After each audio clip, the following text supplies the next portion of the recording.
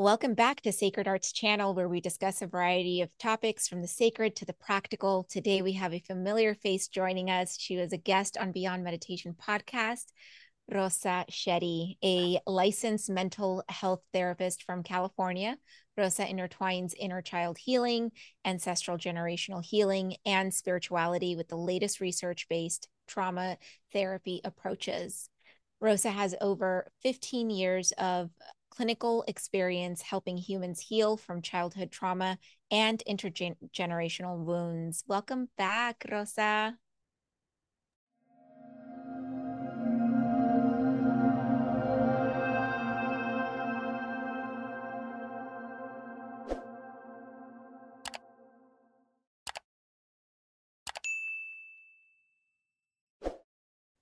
Thank you. Thank you, Jess, for having me. It is Of such an honor to be back here with you. Yes, of course. I'm really excited to dive into our topic today. We're going to talk a little bit about soulful sessions, bridging spirituality and psychotherapy. And I'm really curious to know, how does spirituality inform your practice as a psychotherapist? And what roles does it play in the healing process for your clients? Yeah, so I definitely have to say that it has evolved in terms of the role that it plays in the work that I do with clients. I would say that at the beginning of my career, um, there's always been a question in our when we do an assessment or initial assessment about religious background. So that question has always been asked. However, I don't think it began to inform my practice until I would say the last 5 to 7 years, maybe 7 to 5 years. If even that, I think that the concept of religion was what was more ingrained when it came to school and training to become a therapist and cultural awareness in that sense. But spirituality is so much bigger than that and so much broader. And I think that as as I've evolved and matured as a therapist, I've learned not just through the work that I do with clients, but in my own personal experience, I've learned how powerful it is to someone's healing journey, and it doesn't have to be from a religious perspective. In my own personal practice, my awakening or the way I came across my own spirituality was through yoga. I grew up in a very Christian home, and so I was involved in church my entire life. However, I was not. I was religious, but because of the family that I was in, but I was not spiritual.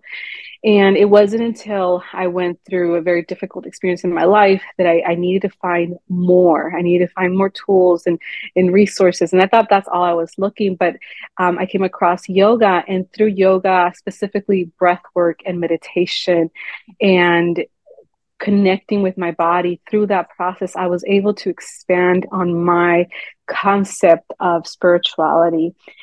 And since then, I've included that, and not so much. It happens when it comes to working with folks in therapy.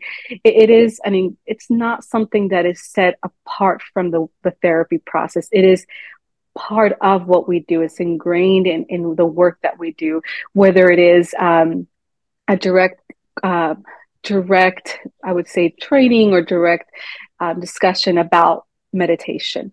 And folks sometimes don't see meditation as a spiritual practice, but it can be both. It can be a mental skill, a cognitive practice that you do to calm your mind, your brain, but it can also take you to different realms. So I found that at the very basic level, when it comes to psychotherapy, we talk about meditation, we talk about mindfulness, and we talk about connecting with the body. That's across the board. All therapists, we do this because we know it works. There's evidence to support these practices. Now, for some folks, when we start a discussion about meditation or taking in deep breaths, that brings their own, basically it opens the door for their own their own awareness of where they're at in their journey. Sometimes that opens the door for them to share where they're at in their spiritual practice. And sometimes it's completely new, or they've never thought about it in that way. And they've realized, well, actually, prayer is a form of meditation. So they start connecting and building on their own spiritual foundation, what they come in already with. So I would say it's just strengthens. And if it doesn't strengthen, maybe it wasn't there before, it enhances the therapy, the therapeutic process that we have. That is incredible. As you were describing how you integrate this into your practice, I was thinking about how um when I look as I get deeper and deeper into my own spirituality, I start to recognize a lot of the foundations in psychology. Do you find that yourself as well? Like when you talk about shadow work, like Carl Jung, right? When you talk about Right. meditation, that can be very like mindfulness therapy. Like there's so many concepts in therapy. And even in the book that we last read, Women Who Glow in the Dark, Mm-hmm. she talks about how a lot of the curanderismo, is a lot like talk therapy and vice versa. I think like curanderismo, I think is a lot older than psychotherapy, but a lot of the Right. foundations of psychotherapy is founded and grounded in science because everything that we've studied from a psychological lens, like that is good for the heart, that's good for the mind, for the psychology, is grounded in a lot of these spiritual practices. I find that so fascinating. Yeah, no, absolutely. And I think that you mentioned that book, "Woman Who Glows in the Sun." It is, and she talks about this. Indigenous practices have been incorporating spirituality in their everyday life, and when someone was going through a difficult experience, the community would get together and help this person through ritual, through ceremony, through the elements, through the earth. Through heart to heart pláticas and conversation. So these are what we're talking now in regards to psychotherapy practice. These are indigenous practices that do not get the recognition in the field of psychotherapy. We have founding fathers, so we talk about patriarchy and colonialism, the impact that it has had in our psychotherapy, or just, I wouldn't even say psychotherapy, just in the healing work that we offer others. Um, and it is ingrained in everything we do. And we've been conditioned here as therapists to use evidence-based practices in our clinic or in our practice.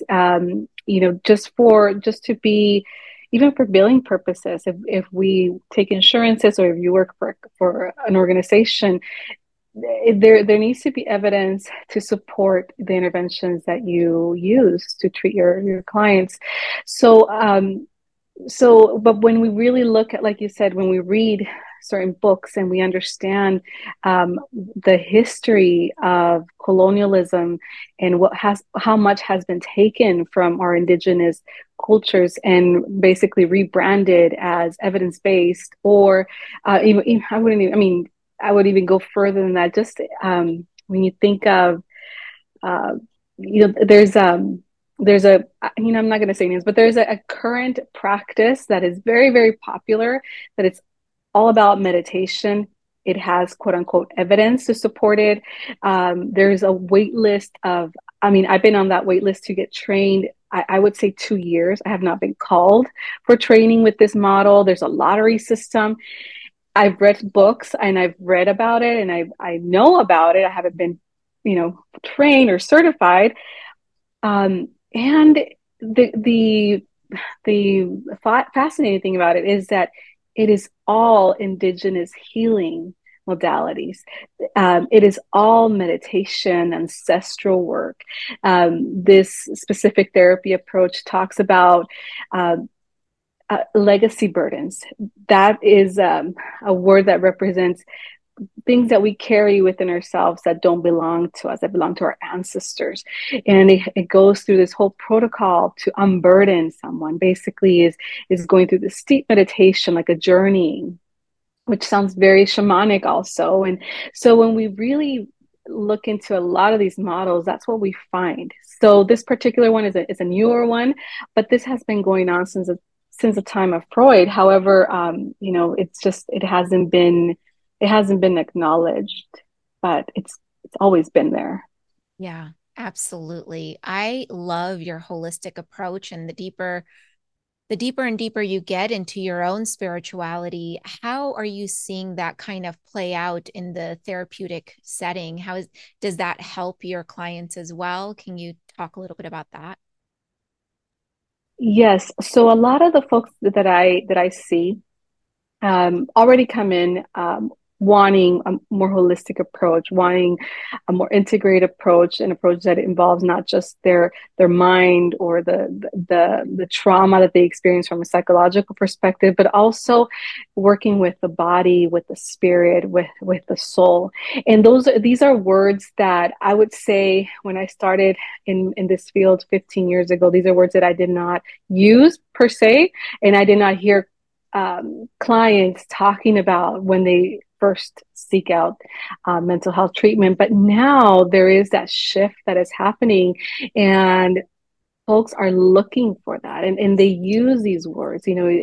Um, I've had folks call me seeking therapy saying, I want someone that can connect or involve the soul, that involve my heart, my spirit, not just what happened to me as a child. I want to know how it impacted everything about me and a spiritual level. This was just recent, and these are things that I would never, or at least inquiries, that I would never receive 15 years ago, but it's happening now. And I think there is a collective shift of awareness, and there's a remembrance. And I think I think this is what we need, because we are not just the mind. We're the mind, the body, the soul, the spirit, and we're not just a piece of, when we're treating someone, we can't just treat a piece. We're not in isolation, and our trauma doesn't happen in isolation. It happens to the whole of us.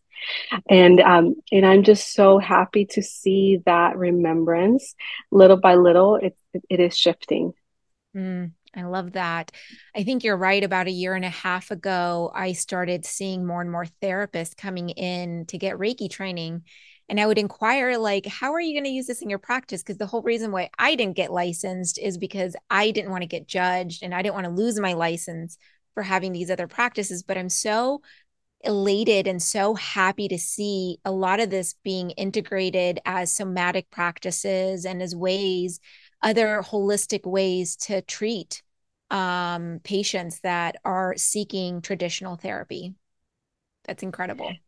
Yeah, no, absolutely. And I think energy healing specifically has a very important, um, it has a very important place when it comes to healing. And I think it is getting the recognition, the more and more of the recognition that it deserves, not as, quote unquote woo woo, Right. modality that it used to be, but now it's been it's being accepted more and more as a critical or integral part of the healing process. Yeah, and I mean, I think we also see it in the therapy world, the psychotherapy world, right? Where I mean, I feel like when I was in school 10, 15 years ago, studying this stuff, it was still considered very woo-woo in the Mm, 90s and the 80s. Like you're mhm. seeing a therapist, you must be crazy, right? And now there's so much more acceptance, there's so much focus on the mental health, and now we're taking it a step deeper and really focusing on the heart, and people asking like, hey, can we talk about the soul? Can we talk about these things that I'm experiencing within myself, which is so amazing, very incredible. Yeah, absolutely. Yeah, absolutely. And I mean, even when you talk about heart resonance, you mentioned the heart. I mean, that's real, right? That's not, and these are things that have been written about, the literature has been out there. It just hasn't been as widely known or maybe accepted and recognized. But think I think things are changing in a positive way, and I think it's just going to open the door to a lot more modalities, a lot more approaches that we have more than what we have now. 100%. I feel that as well.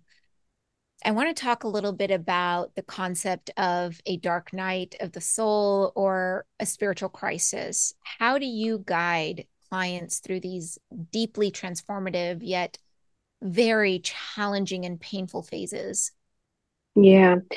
So, this is it's an interesting question. And I'm going to go back a little bit to when I graduated from school, I was very young.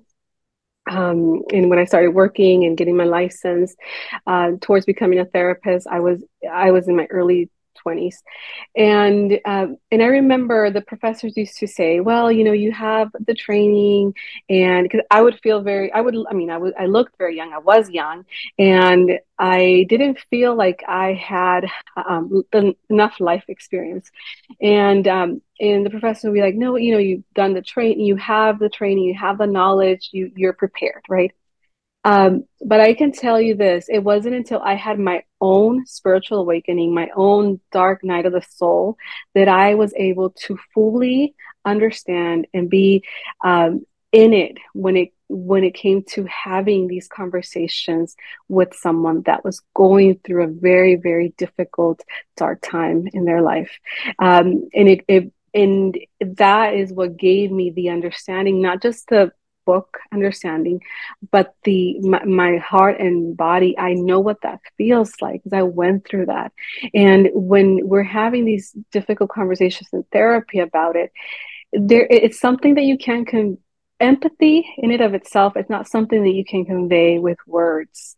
Empathy is this understanding what someone is going through, um, and putting yourself in their shoes, not as yourself, but as how they're experiencing as themselves. And that deep understanding of what someone's going through, when it comes to this concept of shadow work and navigating a difficult time, I think life experience really, really helps folks feel heard, validated, and understood. And at the end of the day, when you're going through a difficult experience, that's what we're looking for. We're looking to feel heard, validated, and for someone to get us to get understand what we're going through in that moment. And like I said, empathy is a very I would say it's an emotion that is felt beyond words. It's an Mm. energetic emotion that is very, very needed. I mean, it is critical to have in the therapy room. And yes, we can feel empathy for without having to go through it. But when it comes to something like what you described, a dark night of the soul, and navigating these difficult times, in my own experience, I could see how I was before, and I could see how it changed me as a therapist after. And it was, I think it was more in that deep understanding of that pain and that discomfort and sitting with that as you navigate a difficult time. That's beautiful. I absolutely agree with you in the sense that empathy is not something you can convey through words. It is an energetic thing. And it's also a beautiful thing when you get empathy because you don't feel alone. You feel like someone actually sees you, hears you, and literally understands what you're going through. So it's so important to have between a therapist and a client, which is why I always tell people you kind of have to shop around a little bit, do the interviews with Yeah. the therapist. And, Mm. it's not that you have to have parallel lives or the same experiences, but you have to at Hmm. least be able to connect Yeah. with them on some level. Yeah, no, absolutely. And for a lot of folks that are going through that time of just a lot of difficulty, anxiety, maybe getting triggers of past traumas, having that dark night of the soul can also bring in a lot of elements that may not even feel from this world. A lot of times folk experience um, um, very vivid nightmares, sometimes that feel so real that they wake up and they're like, oh my God, is there an intruder in my house? Because maybe that, they were having a nightmare of somebody breaking into their house, and or they hear noises, or they hear things, or they see, they may even see things. For some folks, they describe sleep paralysis a lot. That tends to happen. Um, and with sleep paralysis, even though it is a medical, condition, folks that I've helped describe a sleep paralysis as as a supernatural Mm-hmm. experience. They Mm-hmm. describe seeing shadows. They describe seeing themselves like floating above them. They see themselves in bed, for example, or sleeping on the couch, and they're outside their body. So there's a lot of these experiences that feel very much out of this world. And I'm because I've experienced that when I was going through a very difficult time. um, I think it helps to not jump right away into a different um, conclusion. These intense sensory experiences happen when you're going through a very, very difficult time. Yeah, absolutely. It's And so, even without any substances, I mean, it yeah. happens for folks. Yeah. Yeah. I used to get sleep paralysis or I used to call it something different before, but basically when you said, it is a medical condition, in my mind I was like, no, it's not. It's spiritual because and I know it's a medical condition. I do know Yeah. from No, yeah, no, that's what studying I meant. Yeah, it is quote unquote medical, but it's also a deeply spiritual process it that we is. navigate. Yeah. It is because growing up, I would always get it. Since I was like probably 7 till I was probably about 22, 23. And one of the things my grandma taught me was like when you feel this, like, because sleep for me, sleep paralysis was like something was hovering over me, trying to get in my body, type of thing. And I couldn't move, I couldn't open my eyes. And I am somebody that kind of sleeps with my eyes half open. It's kind of weird and creepy, but it's how I sleep. So one time I was able to kind of see the mirror because I was lying on my side. I could see the mirror and I could actually see something floating over me. But when my grandma taught me, and it's a spiritual thing, right? I know that mentally it's a medical condition, but because I'm so ingrained in my culture, what she used to teach me is you say Sagrado Corazón de Jesús en vos confío 3 times. And sure enough, Rosa, anytime I would say that, it would go away. Like nothing Mm. happened.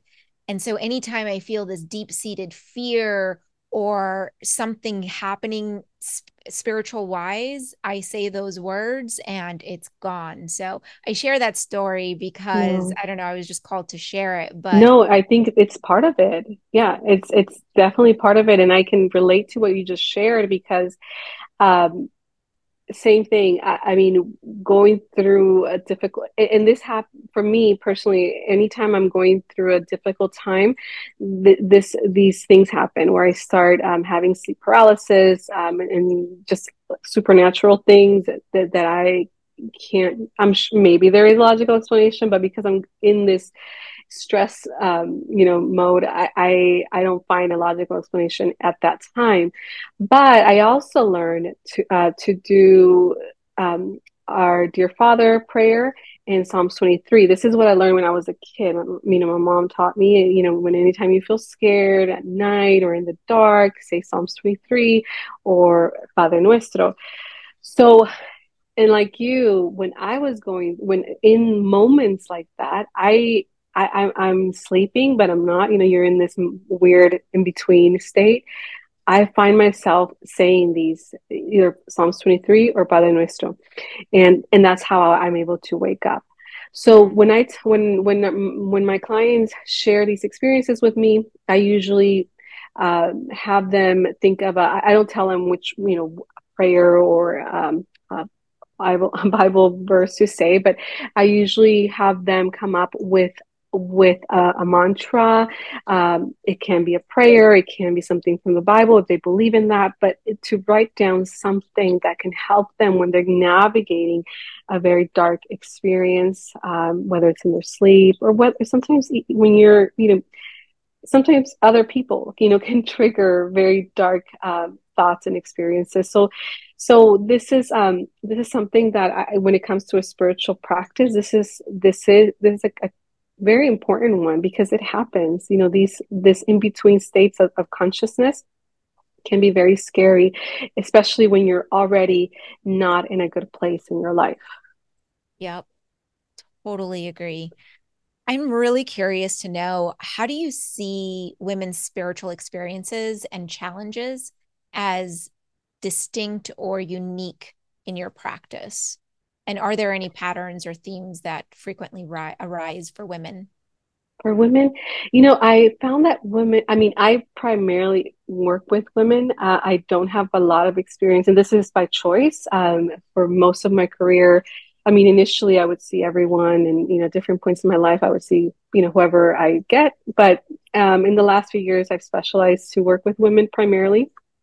And I love working with women because, in general, I think women tend to be a lot more open to different ideas and beliefs. Women tend to be more open to trying new things, new interventions, to connect with the body. And I'm sure men do too, but I don't work with men, and especially since I've incorporated more of these spiritual practices, I found that women are just so open to trying whatever it is, whether it's meditation, whether it's inner child work, whether it is ancestral work. They seem to be a lot more open. And again, it could just be the women that I work with, because there is, a certain demographic, I would say, that is open to working with me. But that's what I found. I found that for a lot of women, there is this kind of what we were saying earlier, there is this remembrance. I've had so many of my clients say, uh, you know, since we've been talking about this, or, sometimes I give specific book recommendations. I realized that my grandma used to do X, Y, and Z, or I realized that my mom used to go to this temple when I was in, and I forgot about that, and now I'm asking her what was going on at that temple, or what was this group about, or this gathering that you take me. So there is this openness, which then leads to a remembrance of their own lineage, their own medicine that is already running through their line, through their lineage. I love that. It sounds like the theme, or what you're calling in probably with your own energy, are women that are wanting to remember, are wanting to go deeper into healing those generational wounds and to expand their own consciousness. And I think that's so beautiful. I always find that when we open ourselves up and when we're healing ourselves, those that we're treating or those that are in our relations, right, tend to also be working on similar things or are ready to work on the things that we've already healed ourselves as well. Yeah, absolutely. I feel that, it also becomes a ripple effect.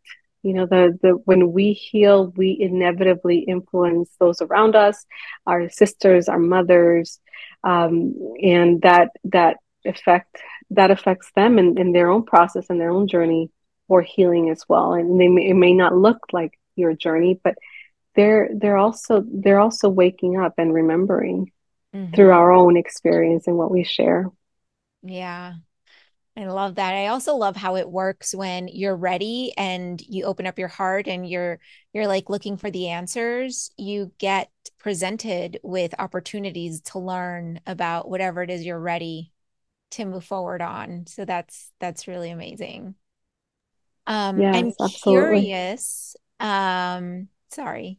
I'm curious to know, have any of your clients, past, present, um, have they ever reported any mystical or transcendental experiences? How do you approach these in therapy, especially in discerning, the psychological implications.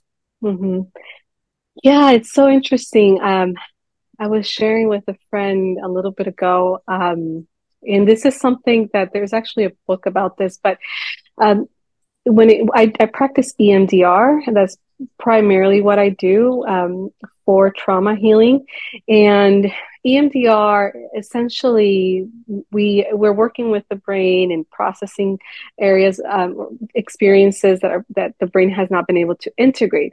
Mostly very traumatic experiences. Our brains are actually not designed. Our mind, our body, our sensory, our nervous system is not designed to experience overwhelming traumatic experiences. It's not wired for that. So when something does happen that completely overwhelms our capacity to cope, which is what trauma is, our brain doesn't quite know what to do with it. So it almost creates like a bubble, and it just kind of leaves it there floating around. Imagine like a book that falls from the bookshelf and it's just kind of there, and it has not been put back. It has not been integrated. Our brain doesn't know what to do with what has happened. That's trauma. So when it comes to EMDR, it's a way to process trauma, but it can also be, in a way, a bit of a hypnosis, especially because we're doing bilateral movement. Traditionally, and there's different ways of doing it, but traditionally, you do when we're doing EMDR, your eyes are moving from one side to the next. We're doing bilateral movement with our eyes, and there's a series of steps, but essentially that's what it is.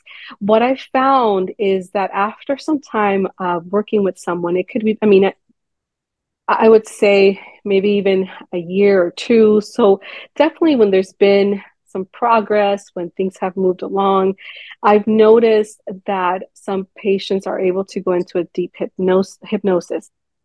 And what has happened is that hypnosis, I don't want to say they're aware, and we're talking, we Right. continue to have an interaction. And then in that interaction, some of the folks that I work with have seen in their mind's eye a deceased loved one, or they felt their love in that moment. And it is something that has happened a couple of times. It doesn't mean that they see the deceased loved one in the room. They see they see them in their mind's eye. But what happens that I found fascinating is that they experience a sense of somatic remembrance. Like it feels to them like they're they're there, but they're not. So it's an interesting thing that has happened, not too often, but it has happened. And when the first time it happened, it was more, there is a protocol within EMDR that helps your brain integrate what we call a safe person, and we work through that. And a lot of times folks say, well, I want to, that my safe person was my dad, he passed away. And we work with that is a direct a direct intervention that we do. However, these experiences that folks have said happen when we're navigate or working through other things, and that have been maybe things that they were stuck with, and suddenly they see their loved one in their mind's eye, and they feel a sense of warmth, they feel a sense of love, and typically we end that session on a very good note. And I when it has happened, I always find it so fascinating because I mean, I'm not a medium, that's not what I practice, but it just feels so magical, Yeah. to have this experience, to see your loved one in your mind's eye, and then to experience that sense of warmth and love that you felt being near or being with that person. Yeah, so Incredible. that's so I love that. And yeah, it like I said, it has happened a few times, and it's always so fascinating. And I just go with that. I don't. try to reframe it or try, it's just, EMDR, it strengthens whatever it's coming up in the moment. So if someone's saying, I'm seeing this or I'm feeling a sense of love, it's like, okay, well, let's go with that, and let's work with that and let's reprocess it or process that. So I just kind of go along with it. And then after we close that EMDR session, we talk about it, and I validate whatever it is that the client thinks of it. I don't try to input what I think of it, but I'm a believer in the spiritual realm. So when I hear these experiences, I feel like that was their ancestor, that was their loved one from the other side, showing up for them in this moment of difficulty, of feeling stuck with a particular issue. But yeah, sometimes patients say that themselves and they believe that. Others are a little bit more, they're not quite there, and they just see it as a wonderful thought or image to receive. But whatever it is, it helps. It Yeah. helps them in that moment. Yeah.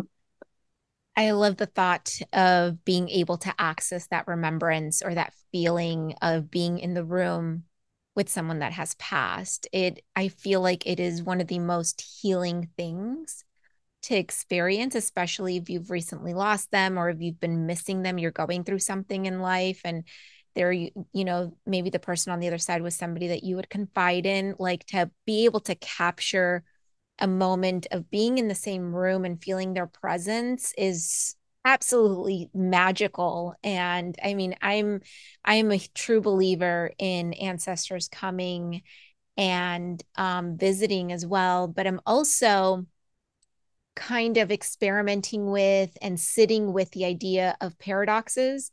Because you mentioned earlier, there was probably a logical explanation for this happening. And yeah, there's probably is. But what if we're imagining all of this? I don't think it matters. What if it's both, and having both paradoxes and being able to kind of live in that world? Because for me personally, I'm very grounded in science. I'm very grounded in based evidence based. That's just how I'm classically trained, and so I want to know every experiment that has been done before I get into energy work or whatever, right? And recently I'm trying to like let that go and just feel that magic in the moment. And I love that you're able to experience that with your clients and that you're able to witness some of these transcendental experiences that they're having. Yeah, no, absolutely. And like I said, when even this is a very specific situation that happens that I've experienced with EMDR, but sometimes it could come up even in a meditation, even just in a guided meditation, especially when it comes to doing inner child work and we do this guided meditation. Sometimes they see their loved ones there, and this sense of otherness, of something bigger, of spirituality, of the universe, God, it manifests in so many different ways. But I think that um, well, as my role as a therapist, what I try is to allow my clients to make sense of that for themselves. And and and most of the time, whether they think it was just their imagination navigating this, a meditation, that's okay. It's like, let's have your creativity be an ally on your healing journey, and whatever your mind brings you, you're ready to experience. So yeah, and so I think it's more of a being in a place of just allowing what is showing up, and just allowing it to be whatever it is that in that moment helps you to make sense of. Absolutely. One of the things that I've learned the hard way to do is just witnessing people and allowing everyone to be right and no one to be wrong, even if I have a different opinion, right? And it feels like there's a lot more grace and flow when I'm in that state versus trying to get in there and like insert what I believe or whatever opinion I have. So that's really beautiful. So I'm curious, some argue that trauma can lead to profound spiritual awakening, while others view it as block to spiritual growth. What's your perspective on the intersection of trauma and spirituality? I I don't think trauma necessarily is a block to spirituality. What I think is that when we are very, uh, I wouldn't, well, stuck, it would be a word that I use, but when we have not worked through some of our traumas, not that you can still be spiritual, you can still go to church, you can still do your meditations and do yoga, and it doesn't mean that you're working through your doesn't mean that your traumas have been addressed. It doesn't mean that you've healed certain wounds from the past. I don't think it's one or the other. There are folks that once, what I've seen in my practice is that once they're able to work through some of the difficult experiences from their past, their yoga practice, for example, or even if they're Catholic, their prayers take on a much deeper meaning.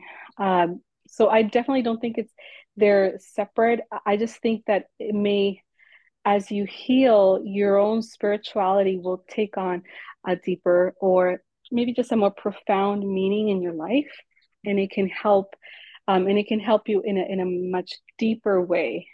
Because what also happens, and I know you and I have talked about this, is the spiritual bypassing, Mhm. instead of getting the help that I need for the sexual abuse that I experienced, I'll just you know do yoga retreats and back to back, or go to Costa Rica and do this deep um, ayahuasca experience. And what happens is that folks tend to dysregulate sometimes, even more, or sometimes things from their past, maybe even memories that they have suppressed, tend to come to the surface. And so that's why it's very important to be spiritual and be very mindful about your practices, and not bypass your own emotional, psychological, and physical healing.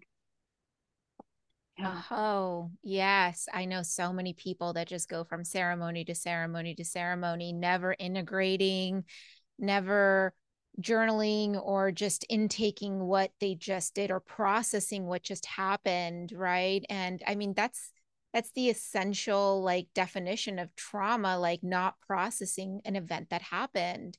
And so it's time to really look inward and it can even cause more spiritual growth and up level people. But you got to stop and look at it, right? So Yeah, absolutely. I think it could be it's a powerful heal, but it has to be used wisely and in conjunction with your own healing. yeah, Yeah. absolutely. So we just went through a journey by reading Women Who Glow in the Dark. We mentioned it earlier. What are a few things that resonated with you on the flip side? What did you learn about yourself through this incredible book? Yeah, what was interesting, I think you and I were talking about this earlier too, that my family is a lot more alike to other families than I thought. I there was a sense of recognition in a lot of the words that the author used, and in the the just the terms that she used to represent situations and things that I went through. For example, she talked about empacho. She talked about susto, which is PTSD, espanto. She talked about um, mal de aire, and using an egg for a limpia and ritual.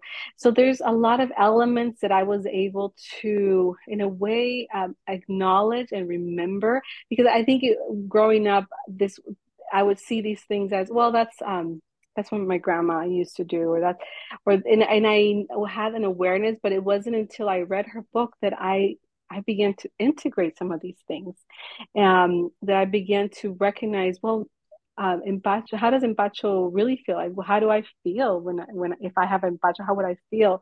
So I think I started integrating more into my everyday experience and being open and to having these conversations with my mom and realizing that as I was bringing up different things to her that I was learning from the book, she was like, "Oh yeah, this is what this is what that is for," and this, and I realized that she knows a lot. She has a lot of knowledge and wisdom that was never. I guess I was never curious. I never asked, but through that book, that awareness has helped me to learn more about where my family, where I come from, my mom, her mom, what she learned from them, from her abuelita. So it's been I love that book for that, and I'm so grateful for bringing that awareness into my life. Yeah, I'm super grateful for it. And I'm grateful for the book club that you formed with Maria, I think it's her name. And it has really opened me up to a new community and new sources of books where I I looked at my library and was like, wow, I read a lot of books that are not from my culture. Like, and so having this resource has really opened it up for me as well. And I love hearing how it's affected you and how you're exploring more into your own background. And it's so incredible how all of these things that have been taught for hundreds and hundreds of generations still somehow has reached us in this generation. And you're probably also going to continue to teach that because I mean, if you're using words like this around your children, right, they're going to get curious. So I think that's really, really Right. Yeah, and being mindful about how I use these words and to, growing up, I think I thought it was just like superstition. I don't think there was an emphasis on these beliefs. It was more like, well, this is what happens, this is what we do, and you know, I don't think there was an effort to pass it on, yeah. as healing wisdom, as Yeah. medicine. It was more like, well, my grandma did this, and that's what it was. But now I feel like that there's that desire for me to pass it on and and let it be known to my daughter, to my kids, that these are important, these are valid, these are legitimate ways that we can heal. These are ways that we can call our experiences, and label our experience. And so I think giving it that importance is what I want to pass on. I love that. That's beautiful. So we were talking about dreams earlier, and I know that this is a favorite topic. So I want to bring up my one of my favorite founding fathers of psychology, Carl Jung, Mhm.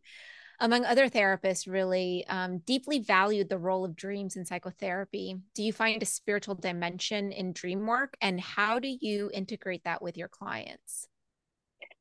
Um, you know what? One of the things with dreams, I love talking about dreams just because when I was going through and actually it's not just a lot of times when I'm going through a process where I don't know what to do or which way, what decision to make. And when it's really, really affecting me, I've noticed that I tend to get answers in my dream. And one particular one that comes to mind, this was like maybe 15 years ago. It was whether or not to end a relationship, and I was sitting with that for a very long time. And then in my dream the answer came, and I woke up and I knew exactly what to do, and I felt peace with it. So ever since then, I've learned to really listen to my clients' dreams, and I encourage for them to find their own meaning. I mean, there's clients that are not open to that are very open, but those that are open, I like to encourage an exploration of themes, to encourage what I like to ask is, how did it feel to be in your dream and experience X, Y, and Z? How did you feel? So in exploring those feelings in their dream, and then especially if it's relevant to an experience that they're navigating or a decision that they have to make. So I love talking about dreams, and I personally have found a lot of wisdom in my dreams. And for the folks that are open, we go there, we explore it, and a lot of times there's a lot that we can get information. I like to say information from spirit. I feel like that's how That's how we communicate. That's how, for those of us that are not, well, I talk about myself, I'm not a medium. I'm not, I don't consider myself a psychic in that sense. So for me, dreams, my dreams are what connects me to the other side, to the spirit world. And so I love talking about dreams Yeah, me with my too. clients. Yeah. I remember growing up, my mom had a ton of dream books, and I've always been a lucid dreamer. And I mean, my dreams are never, I've asked for them to come with grace and ease these days because they've never been like, it's always like some disaster or some nightmare that happens for me to like wake up and understand what's happening in my life. But I absolutely agree with you that dreams can be windows into solving some of the things that we're looking to solve or decisions that we're trying to make. So that's really amazing that you do that with your clients. No, I've had some clients that describe their dream, and it sounds like they're having like some type of hallucinogenic experience. They're so deep and rich and out of this world. And then when I hear people that have done um, ayahuasca or some other type of plant and remedy, they sound very similar. Yeah. So, Yeah. It's yeah. interesting how your level of consciousness altered through plant medicine can put you into that dream state, right? Or wherever we go when we dream. So, you have this incredible podcast. Can you tell my audience about the work that you do there and where they can find you? Yes. So I have a podcast. It's called Inner Healing Paths Podcast. And I interview folks from all walks of life. Jazzy, she's been a guest on my show. And basically I like to talk with people that help others heal from different modalities. So I've had physical therapists, people that talk about plant medicine. I've had Jazzy talking about Reiki. We talked about crystals. So basically, here we have all types of conversations related to healing, and because I firmly believe that the path to healing is, sorry, what I meant to say, there's different paths that lead to healing, and it's not just one way. It's not just through therapy. It's through different modalities. So I like to explore that and show folks, that different ways that they can also heal. Sorry, my daughter, she It's woke up all and good. she's really No calling for my worries. attention. But yes, that is what the podcast is about, and yeah, and I just love having these conversations. I love it. Yeah, I love your podcast and the way that you Thank celebrate women, you, especially Hispanics and Latinas. Like, it's really powerful. So I encourage everybody to check it out. Thank thank you, you, everyone, for sticking with us through the end. Look forward to seeing you all next week. Please give us a like and a subscribe down below. Let us know what you thought about this topic, and we'll see you next time. Thank you all.